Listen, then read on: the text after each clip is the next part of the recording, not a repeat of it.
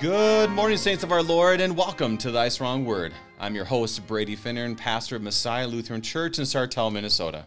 Thank you for tuning us in this morning on Worldwide KFUO, Christ for you, anytime, anywhere. Today is Friday, December the 3rd, and we gather this next hour around the gift of the inspired and true Word of God and put on our Christ goggles as we study and pray Psalm 135.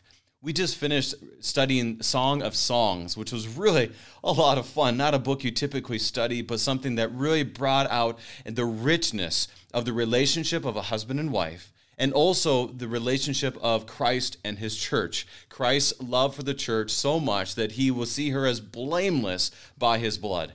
And what a great opportunity that was to be in this Advent season where we give thanks to our Lord for all that he has done. And today we take a step back and look at the Psalm 135, which is a psalm of thanks. And what better thing to do this Advent season than to give thanks? And also, a little bit of a precursor is that on Monday, we begin a long, blessed trek through Matthew. We begin on Monday with Dr. Jeffrey Gibbs, who wrote the commentaries, actually 3 of them, I believe, on the Gospel of Matthew. And we're going to be doing that for a long time. So settle in. If you want to buy his commentary, this is a perfect time to do it as we look to Matthew this Advent season. But today, we take a step back and pray to give thanks to our Lord and to look once again at Christ. So let's start praying. The gifts are ready for you. Thank you to our friends at Lutheran Heritage Foundation for your support of Thy Strong Word. Visit lhfmissions.org for more information, lhfmissions.org. Helping us to be strengthened by God's Word this morning, we have with us the Reverend Dr. Jason Wagner of Hope Lutheran Church in High Ridge, Missouri. Pastor Wagner, welcome to Thy Strong Word. Thank you so much for having me. Great to be here. Pastor Wagner, this is our first time together on Thy Strong Word, even though you're pretty close to KFUO studios. What are you, about 20 minutes, or how far away are you from the International Center? Well, I suppose it depends on the speed at which one drives, but yeah, maybe 15, 20 minutes, right in there somewhere. Well, there you go. There you go. I mean, obviously, I'm not close to the International Center, and I'm on every day, so it's not a matter of closeness. But just I was trying to think of exactly where you were. So you're west of the International Center in Kirkwood, Missouri. But Pastor, can you begin our time by introducing yourself, your family, and the work of the saints at Hope? Absolutely. So, as you already said, I'm Pastor Jason Wagner, and I have been the pastor here at Hope, I guess, for almost 11 years. I am blessed to be married to my wife, Julie, now for 21 years. We have 2 fantastic daughters, Abigail and Hannah. And in the years that we've had the opportunity to be here at Hope, it has truly been a blessing to our family and hopefully to the saints here as well. Around here at the church, we're in the midst of Advent activities like so many congregations. We're diving into midweek services this week, and this coming weekend we'll be decorating the church. We have the preparations for the children's Christmas program, and to that we invite our preschool, which we have a preschool of a pretty decent size, and we invite our preschool kids and their families to participate in that program. And so we always get about 10 to 15 extra kids and families to kind of connect in that way. So that's an exciting time too. And like I'm sure most congregations, we still have folks who are in various places and comfortability in terms of their participation with the ongoing issues related to COVID. And one thing I'm very thankful for in our congregation, thanks to fantastically patient people and wonderful leadership here. We've made adjustments, we've undone adjustments, gone back and forth. People have been so very fantastic about that. And so, our approach has been to be patient, encourage people to come and hear and worship among God's people, but we've also found ways to share the gospel with everyone. It's one of the blessings of KFUO, because I've heard a number of times from our people, certainly all the time, because we live in this area and they're able to listen on the radio on a regular basis. But especially over the last year and a half, man, it's been such a blessing that our folks can listen on a regular basis to things like Thy Strong Word, Listen to Worship services, all the different programs. We've tried to find other ways too. We've done the online services, but one of the blessed accidents, I guess, at least from our perspective, was way back when all this started. We started writing daily devotions, myself, and at that time, some of our seminary students who are assigned out here to Hope for their field work while they're at the seminary, and a few pastors who are in the congregation, and we would write daily devotions. And we were going to do it, just like everybody else, for 2 weeks. And it's been a long couple of weeks. But the plan is that we'll continue to do that well into the future. And so it really has been a blessed outcome to have a different way where we just send out short emails on various scripture passages every day. Well, 6 days a week. But that gives you an idea of some of the things that have been going on in my family. So. Well, thank you for that reminder to our listeners. Every day we're on this together. It's a call to prayer. So pray for Pastor Wagner. And as he mentioned, they have a preschool at Hope Lutheran Church, and my first parish had a preschool. And although it's chaos many times, although it is every year you have a lot going on, trying to figure out how to make sure everything's in order, what a blessed chaos, I think I would call it, because every day you have all these kids running around and the teachers who give their time and the parents who are going through their emotions, and all of it is just drenched in the gospel and the word of God. I mean, what a joy. So we pray for the preschool at Hope Lutheran Church, and especially as you prepare for the Advent season. And yeah, it is such a blessing to be able to do a lot of things online and to write those daily devotions. I think what we should do is just send those daily devotions to me every day, and then I'll just say, hey, you got the word of God from Pastor Wagner. That's what I'm thinking right now. This will work for me as well. What do you think? All right, we can put you on the list. That's not a problem. That sounds good. Well, Pastor, as we are here to study and pray Psalm 135, can you begin our time in prayer? Absolutely. Lord God, Heavenly Father, you are worthy of all praise and honor for who you are as the creator and giver of all things, and all the more for what you have done for us to redeem us as your people through our Savior, Jesus Christ. As we study this word that you have given to us today, build us up in the hope that is ours in Christ Jesus our Savior. Amen. Amen. If you have any questions as we look at Psalm 135, or any psalm really, drop us an email, kfuo@kfuo.org, kfuo@kfuo.org.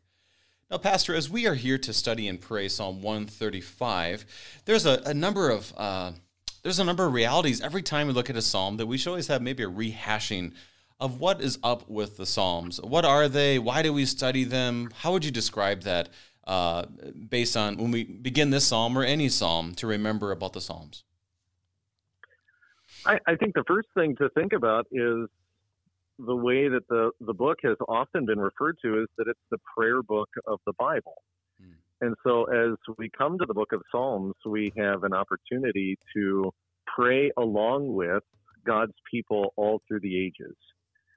And as God's people who know the fullness of our redemption in Christ, I think you said even in the introduction, you talked about how we look at the words of the Psalms through goggles that see what Christ has accomplished for us. So even while we'll talk about obviously some Old Testament incidents of redemption that we're going to hear about in Psalm 135 in particular, we hear all of these with an eye towards the greater redemption that is ours in Christ. And so the book of Psalms is one in which we study, and that study leads us into prayer. And so it's this going back and forth between receiving and thinking about and meditating on God's word that leads us into prayer, and does so even right through the words that were given in the psalm. And it's interesting, you have spoken about how Psalms not only, because when you read the psalm, you can almost feel what David's saying. You can almost, like today, I think you can just feel that the author is thankful. Praise the Lord, he begins. But it not only is something that reflects our inner lives, it also does something to us. Can you talk about that a little more? Yeah. I mean, my thoughts are not truly original. This is borrowing from Dr. Tim Selewska's commentary on at least the first 50 Psalms. He hasn't gotten as far as 135 yet. I can only imagine how long it takes to write a book like that. I guess you can ask Dr. Gibbs next week. You're talking to him about writing 3 of them. That's right. I have no concept of how long that would take. I know. And he has Dr. Selewski has a little bit of an introduction to the Psalms in his first commentary, and he talks about how the Psalms not only reflect our inner lives, but they also shape our inner lives. So, okay, well, what's that look like? Well, I was thinking about his statement, and I was thinking, okay, well, how does it reflect our inner lives? Well, you hear that in Psalms that are familiar to us, like Psalm 22, my God, why have you forsaken me? And now the words are familiar because these are the words that Jesus prays, and so we also have the example of this being the prayer book of the Bible. This is the prayer book that Jesus uses. Mm-hmm. And he speaks back to God the very words that God has given to us, and that, in fact, Jesus, the Word of God, has given to us. Anyway, I'm sidetracking myself. In terms of reflecting our inner lives, you can hear the agony, the pain, the struggle with the torment that David is going through as he's penning these words in Psalm 22. But at the same time, you can look to Psalm 103, and it has similar tones to the one we're going to look at today. Bless the Lord, O my soul, and all that is within me. Bless his holy name. And you hear just the joy that overflows, because in that psalm, David goes on, and forget not all his benefits, who forgives all your iniquity, who heals all your diseases, who redeems your life from the pit, who crowns you with steadfast love and mercy. And he just keeps going and going and going as to all of these things that God gives to us. And so it's this, yes, an opportunity to reflect our inner lives and how God has been at work in us, but at the same time, those same words God uses as we continue to come back to them and pray them to shape our hearts and lives to conform to the image that he desires for us. And so we'll definitely see that. We'll come back to that idea through the psalm, how while the psalm we're going to look at today is predominantly speaking words to God, they're words that are spoken to him in praise. As we speak them, they also shape, well, what are the things that we ought to give praise and thanks to God for? Now, in one sense, that could be everything that he's given to us, but in particular, what does he desire for us to give him thanks and praise for? And in part, we see that by the words that he's given to us in the scriptures. And then that bleeds over into kind of the second thought, really, that I really like from Dr. Selewski's introduction to the Psalms, and that's that the Psalms are both God's word to us, and it's also our words to God. Yeah. And I think naturally we would think of, okay, this is part of the scriptures. So we think about that being God's word to us. We recognize that this is God speaking to us continually in his word.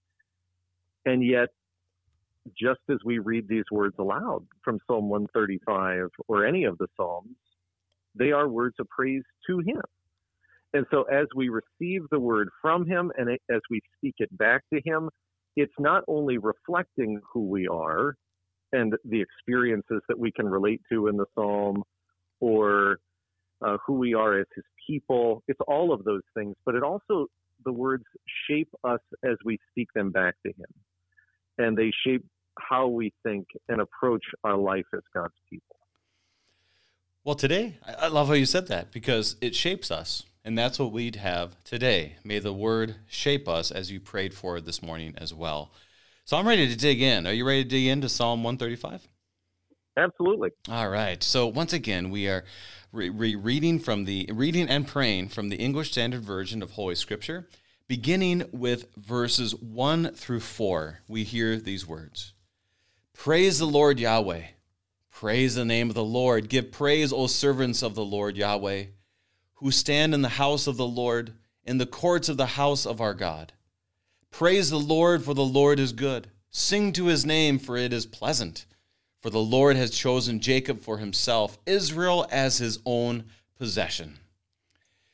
Now, right there, I'm almost already more joyful in my day as I hear these words, because you can tell that there's some praising going on. So, Pastor, what is he praising about, and why is this?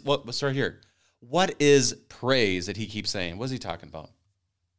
Yeah, he keeps repeating that word all the time, right? And it's actually a word. I mean, the very first line, in the ESV, it's praise the Lord, but literally it's hallelujah. That's true. Yeah, it's the word that we use all the time. Every time that the word shows up here in that phrasing, and it bookends the psalm too. It begins hallelujah and it ends hallelujah. Well, that word halal in Hebrew it's the word for praise. But when you peel it back a little bit, its root word is one that means to boast. And so I think that's helpful for us to think about, what does it mean to praise? So praise is one of those, it becomes kind of like a spiritual jargon that we know what it is, but we don't even know how to describe it. But when you add that sense of, well, this is boasting. And so this is, Psalm 34 specifically talks about how my soul makes its boast in Yahweh. And that same kind of idea Paul repeats in the New Testament multiple times, talking about how he doesn't boast in himself, but he boasts in the Lord, in Yahweh, in this one who has come and who has created and who gives us redemption in life because he's made us his own. And so to understand that praise has this sense of boasting, of pointing to God and declaring, hey, look at what he has done. Look at what he's done. And not just look at what he's done, but look at what he has done for me. And so that personal aspect is kind of where all of these statements of praise kind of go to. Praise Yahweh. Praise the name of Yahweh. We can come back to that too. And he actually does repeat it again. In English, we kind of change it because it's awkward. When it says, give praise, O servants of the Lord, it's actually the same command. Praise, O servants of the Lord. So inviting us into this joyous statement of praise to our God. And as a Minnesotan, we get a little nervous here because you're saying boast. We shouldn't boast. Never boast. But I love how you're saying that, because the boasting, it's much like the rejoicing that Paul says in Philippians. Praise the Lord. Praise the name of the Lord. And you've also said Yahweh a few times, and I do mention that quite often. Is there a significance of them saying praise the Lord, which is actually the word Yahweh? Is there a significance to that? I think here it's even, it is significant anywhere. I don't mean to diminish that. But here it's more explicit, because the second phrase is praise the name of Yahweh. That is his name. And so, in talking about, well, why do we praise the name of Yahweh? Names to us are just, for the most part, they're just identifiers.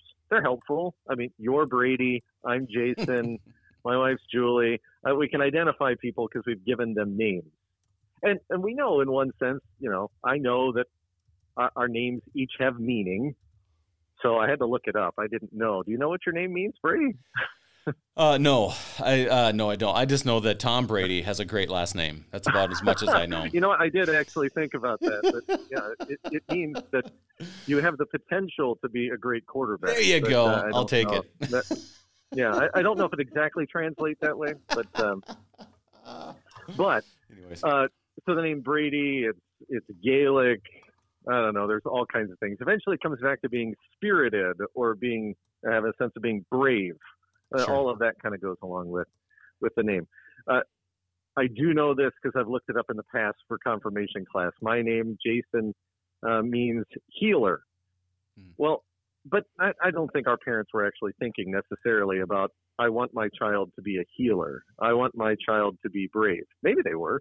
Or maybe a lot of times I think what we tend to do is we're kind of curious, so maybe we look it up before we say, yeah, we're settling on this name for our kids. But when we talk about the name of the Lord, the name Yahweh, the one who is, which goes back to Exodus chapter 3 in the burning bush, and Moses says, you're telling me to go, but I don't even know who's sending me. And he says, I am who I am. Right. which is a form of saying Yahweh.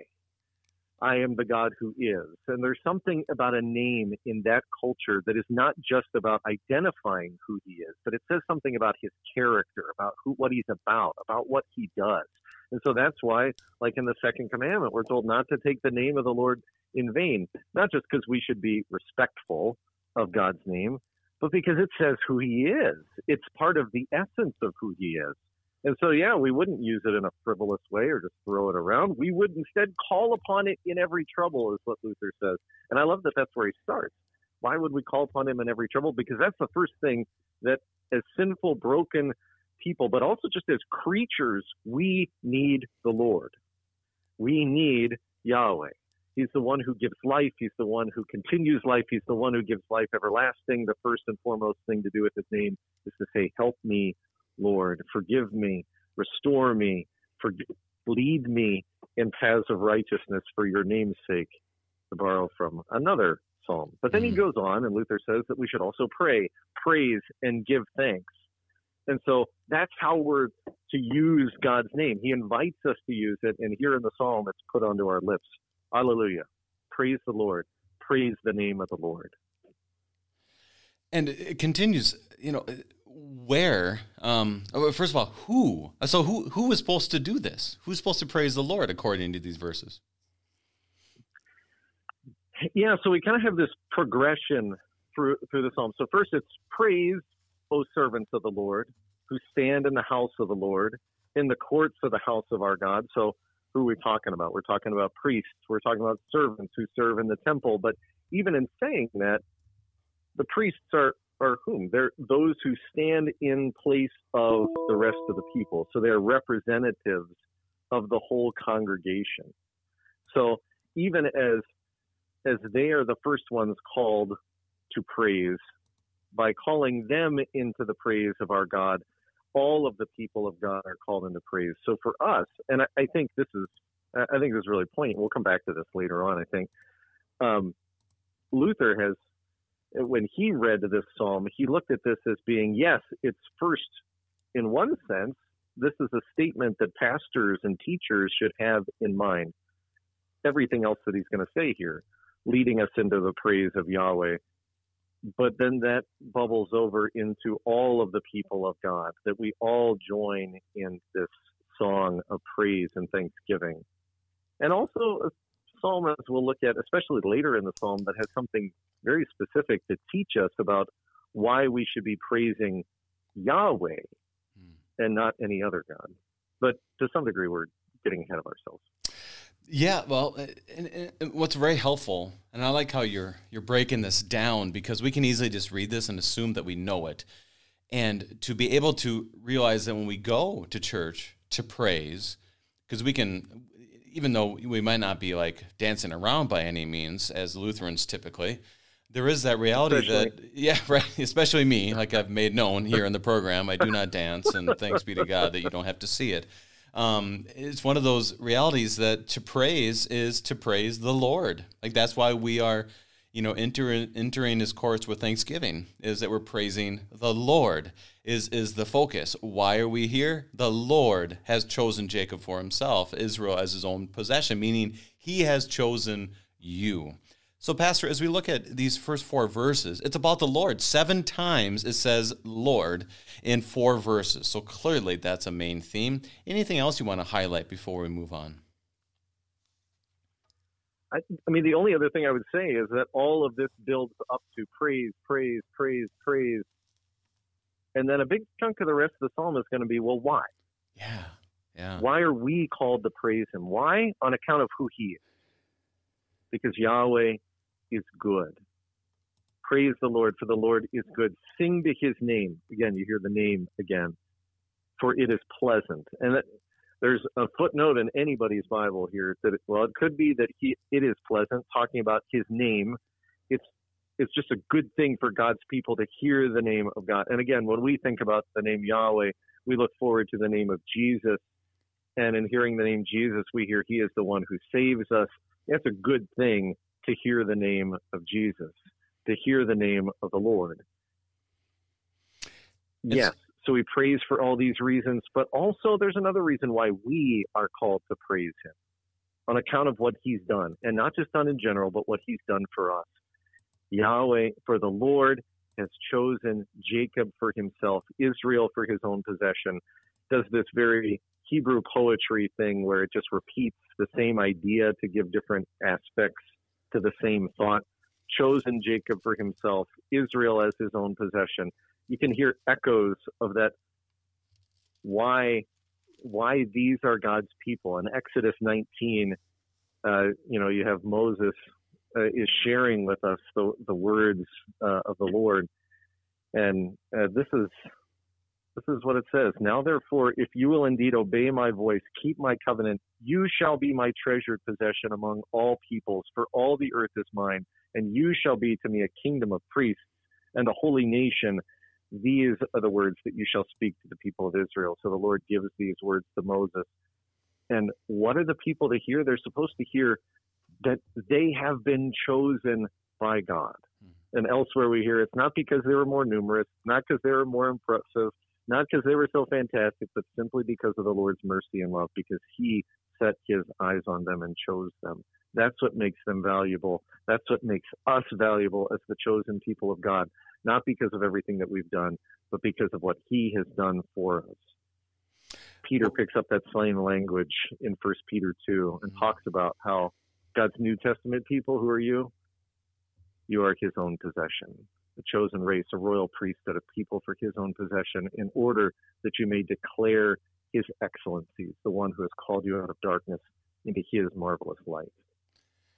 All I can say to that, Pastor Wagner, is amen. So right now we need to take our break. We are praying and studying Psalm 135 with Pastor Jason Wagner, and we will be right back.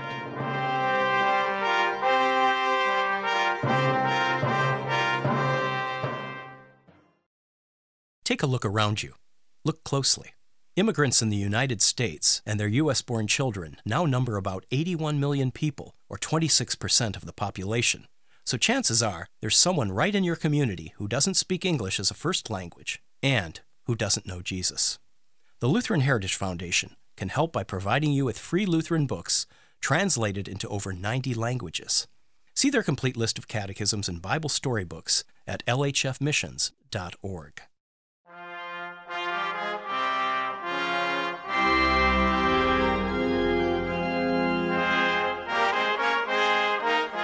And welcome back. We are studying and praying Psalm 135 with Pastor Jason Wagner. And just a reminder, too, to you, our listeners, is that today is Friday, and Monday we begin the long and beautiful, rich journey of the Gospel of Matthew.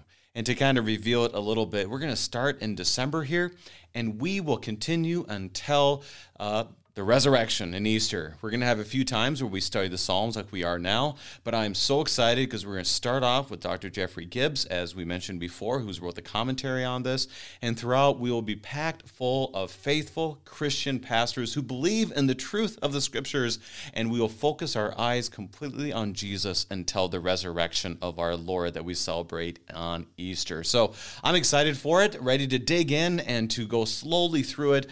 That's part of the reason why we're praying today, to make sure that we are keeping our eyes on him. So, Pastor Wagner, we got through the first 4 verses, and there's so much packed in there. I just wanted to make sure, ask one more time, is there anything else you want to highlight before we move on? I don't think so. I mean, I probably could spend about a month on the first 4 verses if you asked anybody in one of my Bible classes. We move at about that speed, but I realize we don't have that much time today, so we should probably keep going. Gotcha. Well, some of the verses will be shorter for Matthew, so we'll have you back for Matthew, and then you can really dig deep for that time period. Anyways, we'll move on as the psalmist writes. For I know that the Lord Yahweh is great, and that our Lord is above all gods. Whatever the Lord pleases, he does, in heaven and on earth. In the seas and all deeps, it is he who makes the clouds rise at the end of the earth, who makes lightnings for the rain, and brings forth the wind from his storehouses. So, like you mentioned before, this is the beginning of why. Why should we praise the Lord? And it gives us ideas. What do you want to highlight? Yeah, this is really... what is so beautiful about how the psalm is kind of structured is that you have these ideas in the very first section that just kind of get expanded out. And so here you have this longer meditation on the first reason for praise. And the first reason for praise is who he is. Yahweh is great. And that could mean a lot of things. It could mean that he's powerful. It could mean that he is bigger than any other. It could mean that his size. I mean, the word great is used for all kinds of different descriptions, but here it is the essence of greatness. He is above all other gods.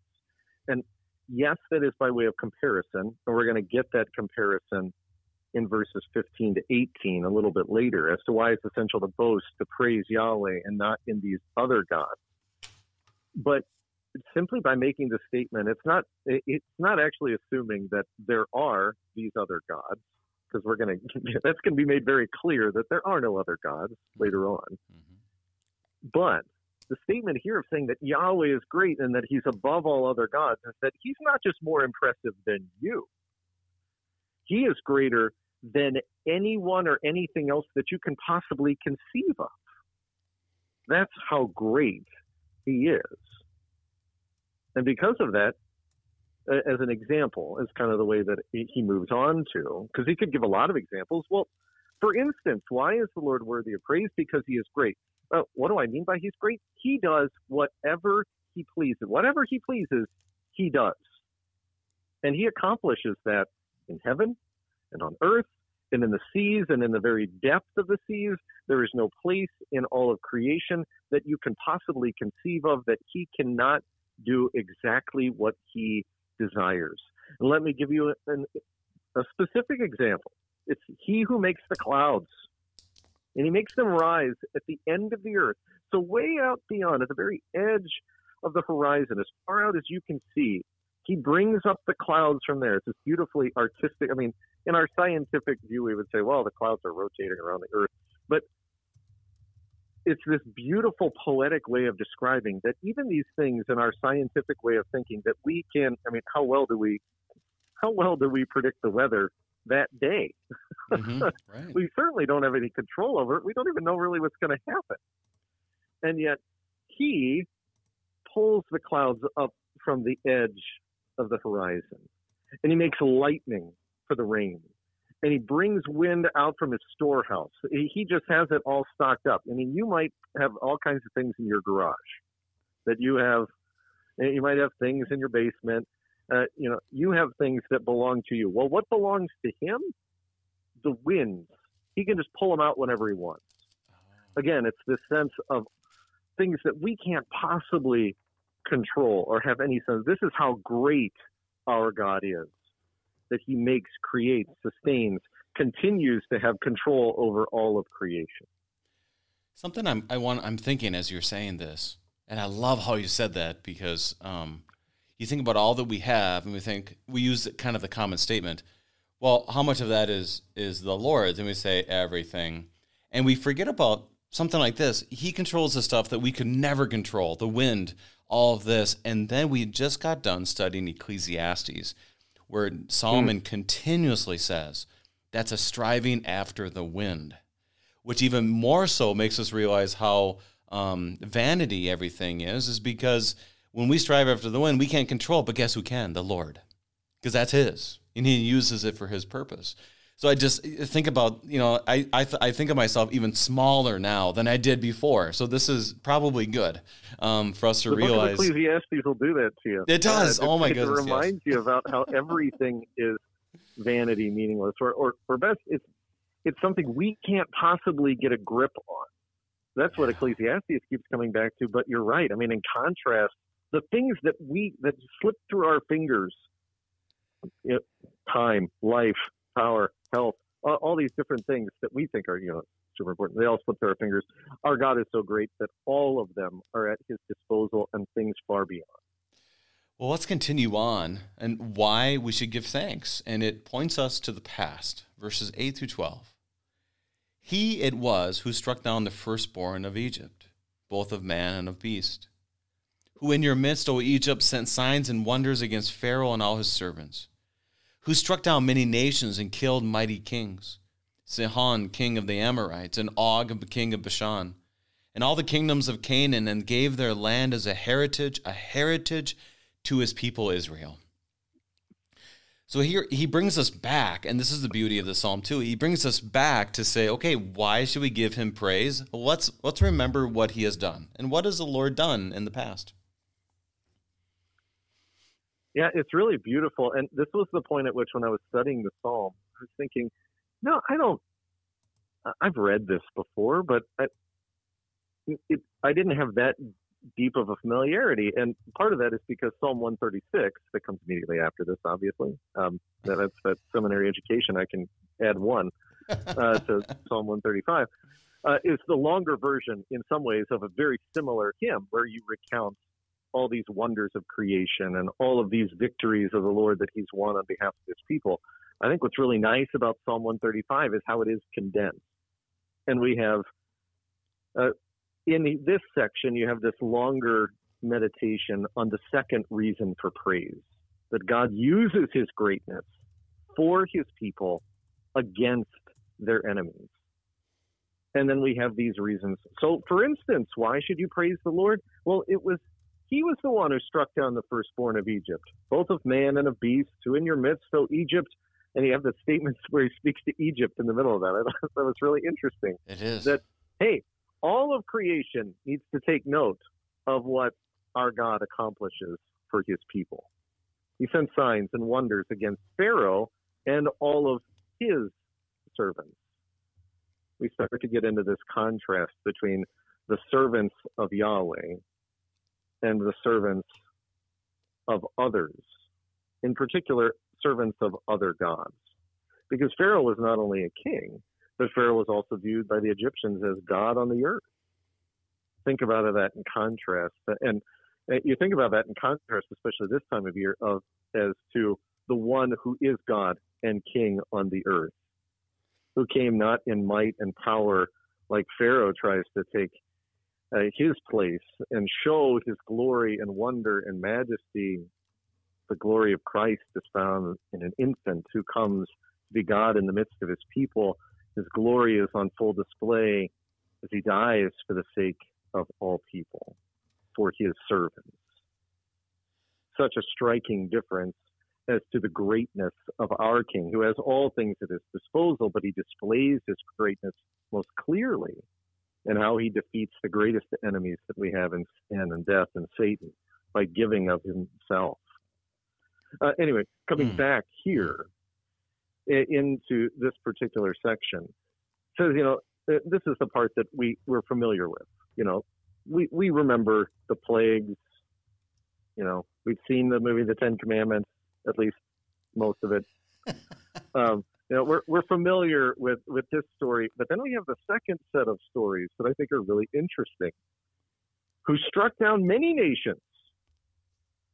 Yes, the deliverance from Egypt, the Exodus, is this great precursor to what God will accomplish in Christ and the redeeming of his people and bringing them out of the slavery of sin. But it's not the only time that God has fought against the enemies of his people and been victorious for them. And you have these two that are mentioned in particular: Sihon, king of the Amorites, and Og, king of Bashan, and all the kingdoms of Canaan. Well, who in the world are Sihon and Og? I mean, these aren't. I don't think these are stories that we know quite as well. It comes out of Numbers 21, and this is the end of the time in the wilderness.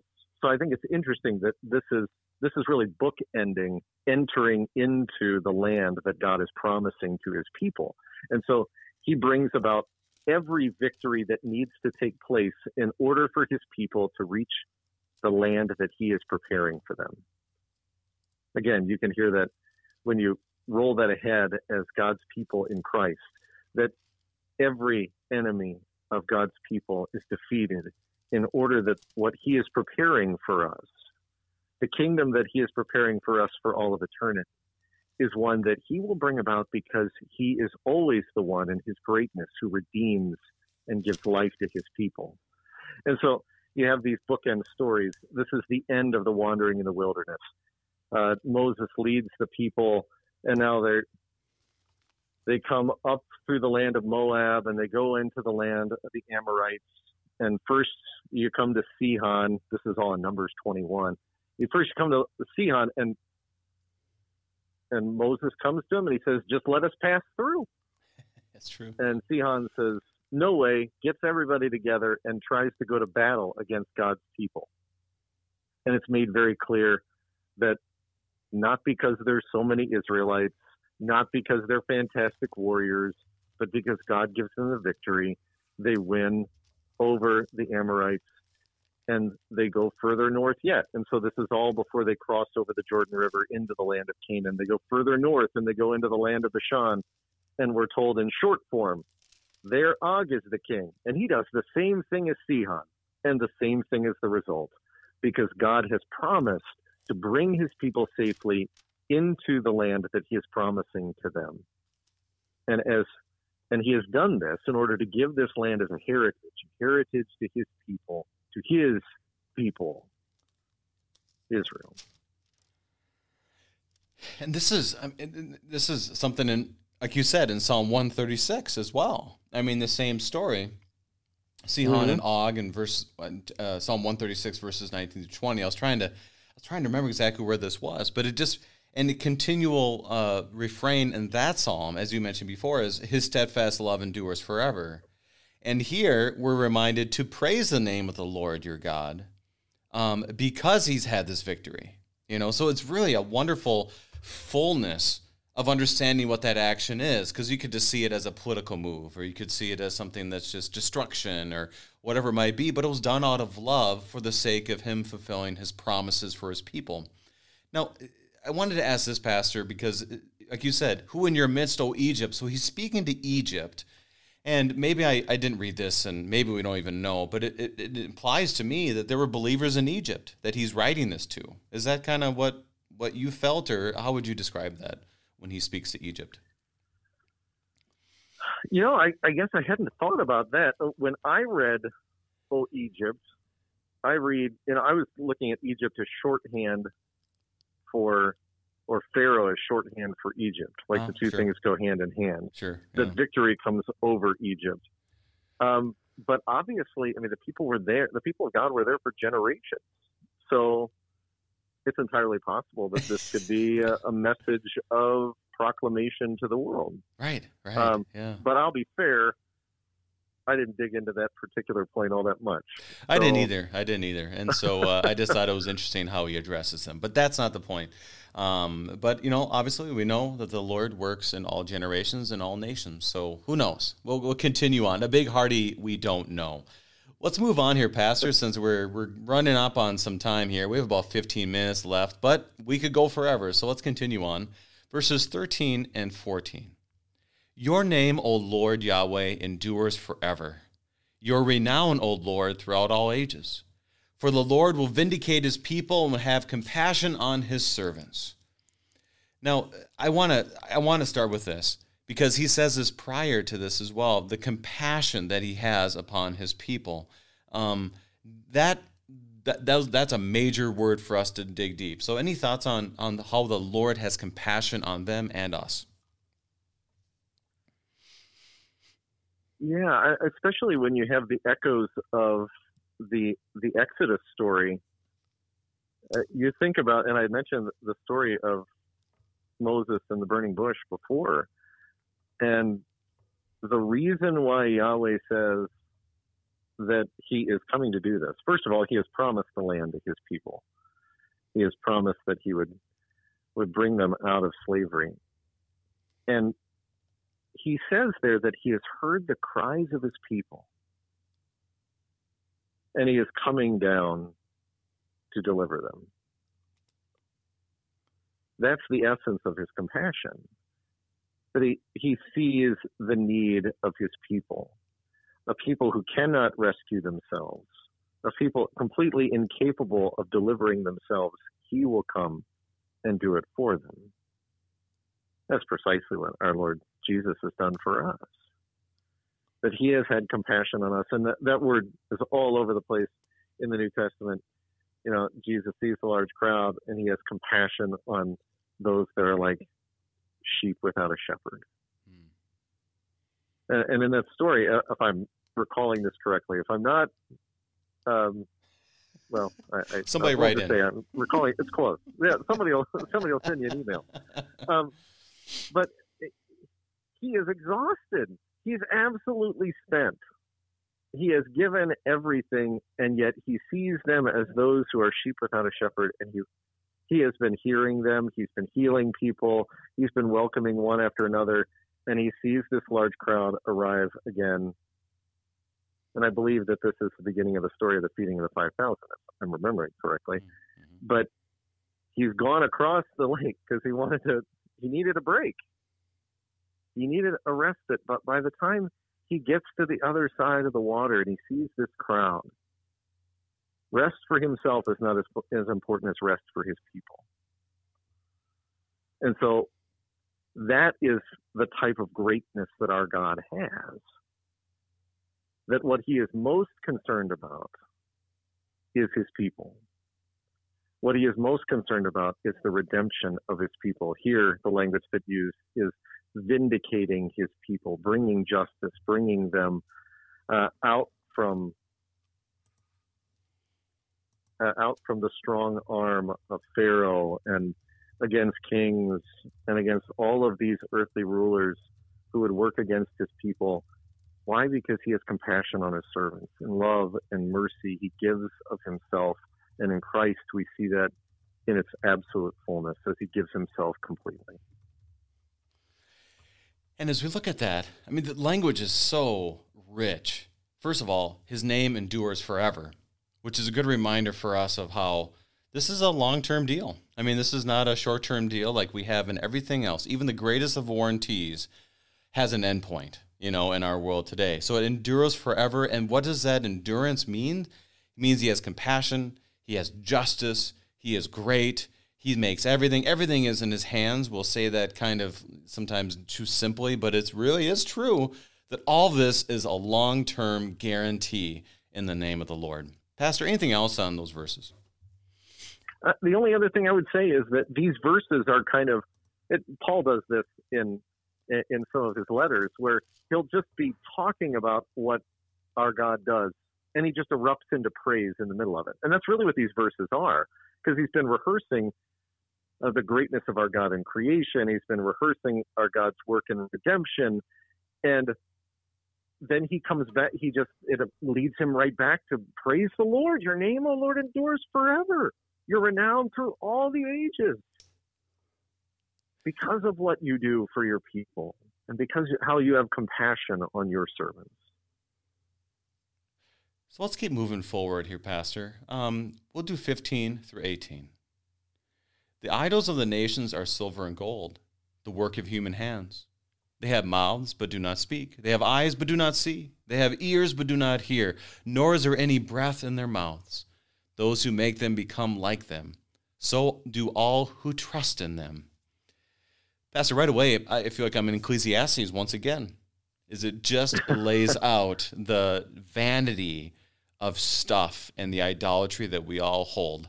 So what is break this down. We have a few minutes. Can you break this down? Yeah, and so this was the comparison that I was talking about earlier. So verse 5, you have, why do we praise him? For I know that Yahweh is great and that our Lord is above all gods. You know why? Because now he's going to get into a comparison of all of these other gods. You know, the idols of the nations, they're lifeless and they're worthless. They don't speak, they don't see, they don't hear, they don't breathe. They don't do anything. I mean, they don't do anything. Remember what our God does? He does whatever he pleases. That's true. Yeah. And so those who make these worthless idols will become like them. Yikes. That's terrifying. That is. But not just the ones who make these idols, but all of those who trust in them. And so this is where, as I said at the very beginning, that the words of the psalm shape our hearts, even as we're confessing something that is true, that is right about who our God is and how these other so-called gods that we create, whether that be other belief systems, or whether that be money or power or whatever it may be. I mean, we create all kinds of gods constantly. They're nothing. Our God is truly great. And yet, in confessing that, in another sense, it's a call to repentance here. Because we have to recognize that at some point, we continually, against every desire of our redeemed selves, the sinful self that still clings to us, we trust in all kinds of other things all the time. And yet the end result of that is to be lumped in with Pharaoh and Sihon and Og and all the rest who make and trust in other gods. That, like you said, this is very humbling. How much, as we look at the first commandment, you should fear, love, and trust in God above all things. How often do we trust in the silver and gold? How often do we trust our mouths? Not our mouths, but these things, almost as if they're speaking or that they can see or have ears, but they have nothing. They have nothing to bring. And here's the Lord who can even control the wind. And sometimes we wonder if he's got this under control, especially when we see the cross. How could we not believe it? But yet, oh Lord, I believe, help my unbelief, I think is kind of how we live our lives. Last thoughts on those verses? Yeah, I mean, the only other thought that I had, and this is I figure I'm on KFUO, so I can plug.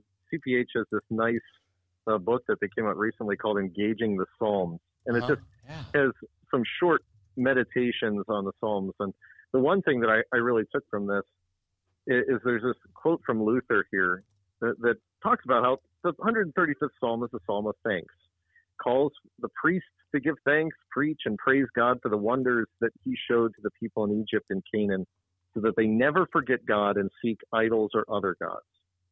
This happens when one does not occupy oneself with and diligently hold to preaching and the praise of God, as it says in the next psalm. Luther was looking ahead too to 136. But where his word is silent, and he does not judge or teach, there truly shall be great anger and no grace.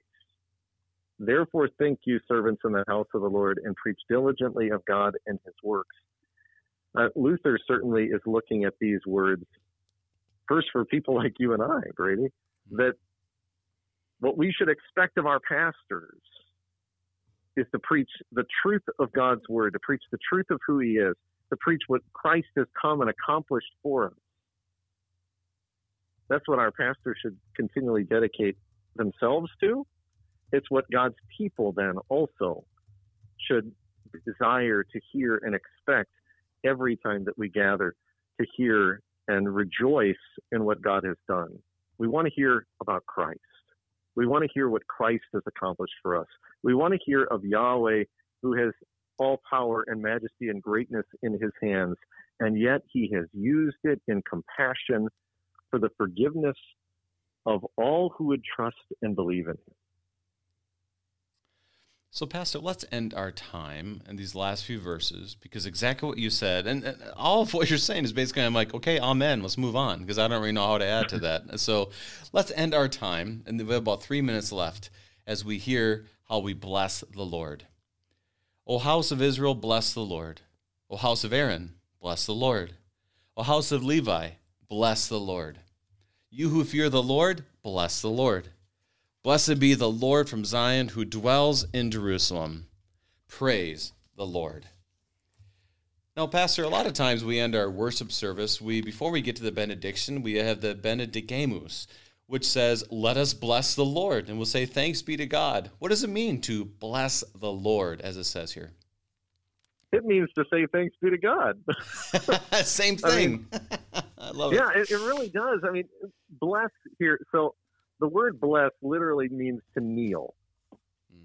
And so when we talk about blessing the Lord, it is to kneel before him in praise and thanks. It's all those things that we talked about earlier, to pray, praise, and give thanks.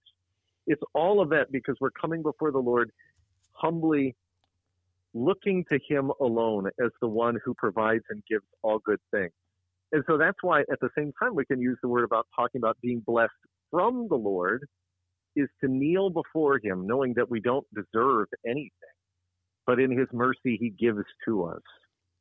And so either way, If we're talking about blessing the Lord, it's coming before him in humility and yet at the same time in joy, because we give him thanks because we know who Yahweh is and what he has done for us.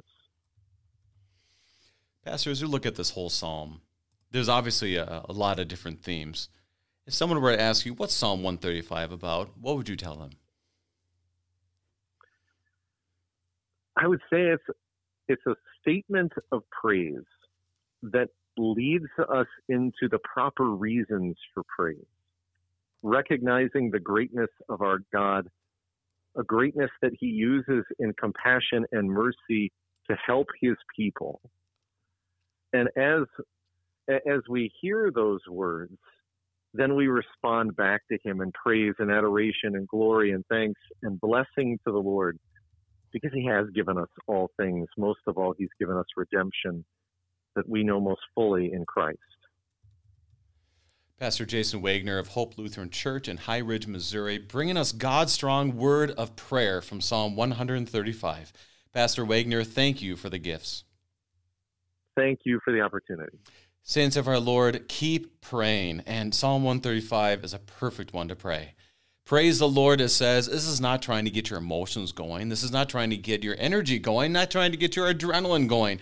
It is us boasting in the name of the Lord. Why? Because he's defeated the Egyptians. He's been there with his people. He's beaten Bashan and Og and Sihon and everybody else, and he has even the wind at his disposal. And how has he chosen to use all this? To save you, to be a blessing to you, to help you in Christ. That is what we celebrate, especially this Advent. I'm your host, Brady Finner, and pastor of Messiah Lutheran Church in Sartell, Minnesota. Thank you for joining us, and the Lord keep you safe in the palm of his hand.